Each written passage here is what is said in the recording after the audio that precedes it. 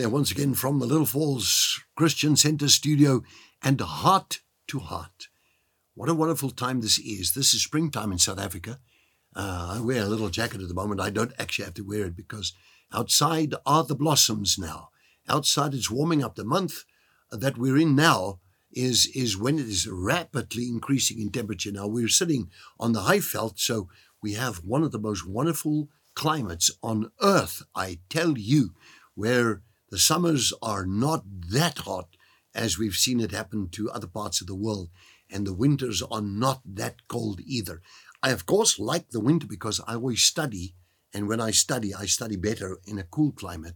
It's like I remain more alert. In heat, you just get lazy and drowsy, but if it's cool, where you're sitting and working in books and Greek and Hebrew and ancient Greek, and biblical mathematics and all of those things. You work with the codes and all the things.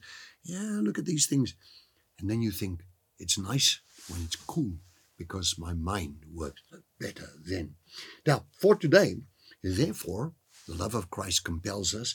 The love of Christ controls us. If anyone, I said be Christ-like in the previous session, what would Jesus do under certain circumstances? If any man is in Christ, that is, grafted in, joined to him by faith in him as Savior, he is a new creature, reborn, renewed by the Holy Spirit. The old things, the previous moral and spiritual condition, have passed away. Behold, new things have come because of the spiritual awakening that brings a new life altogether. Many, many years ago, there was a man that preached, and when he preached these words, he said, there's one of the translations, I don't know which one he was using, but he says, if any man be in Christ, 2 Corinthians 5, verse 17, he is a new creature.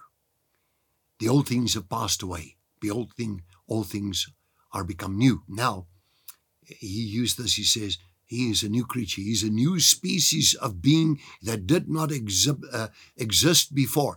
What he meant by that is this. I never forget his words. A new species of being that did not exist before. Born from above. Genei anothen, from the Greek word in John chapter number 3. If any man be born again, he will be a new creature, except he be born from above. The Amplified Bible tells you that very beautifully, taking that Greek and expanding a little bit on it so that you can understand it better. You need to buy this Bible, the New Amplified Bible. This one happens to be the New Amplified Study Bible. And if you're born from above, that's born again. You repent. You commit your life to Jesus by faith. You ask him to wash you in his blood. Now you turn away from evil, and now you turn towards God. And you ask him, wash me from all of my sins of my life in your blood, Lord Jesus. Do that right now. Ask him, Lord, wash me in your blood. Forgive me all my wickedness of all of my past, all sins, iniquities, transgressions, and guile speech that were not accurate, or perhaps lies, whatever it is, word, deed, action, motive, whatever kind of conduct. Forgive me, O Lord, for I'm born with a sin nature. And therefore, I need to become a new creature. So when you become a new creature, my dear friend, the old things have passed away. So what happens now is with that commitment, one goes and you're baptized into the body of Christ. And now you get filled with the Holy Spirit.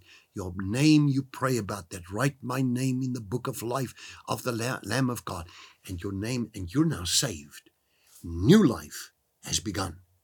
Change is complete and imminent.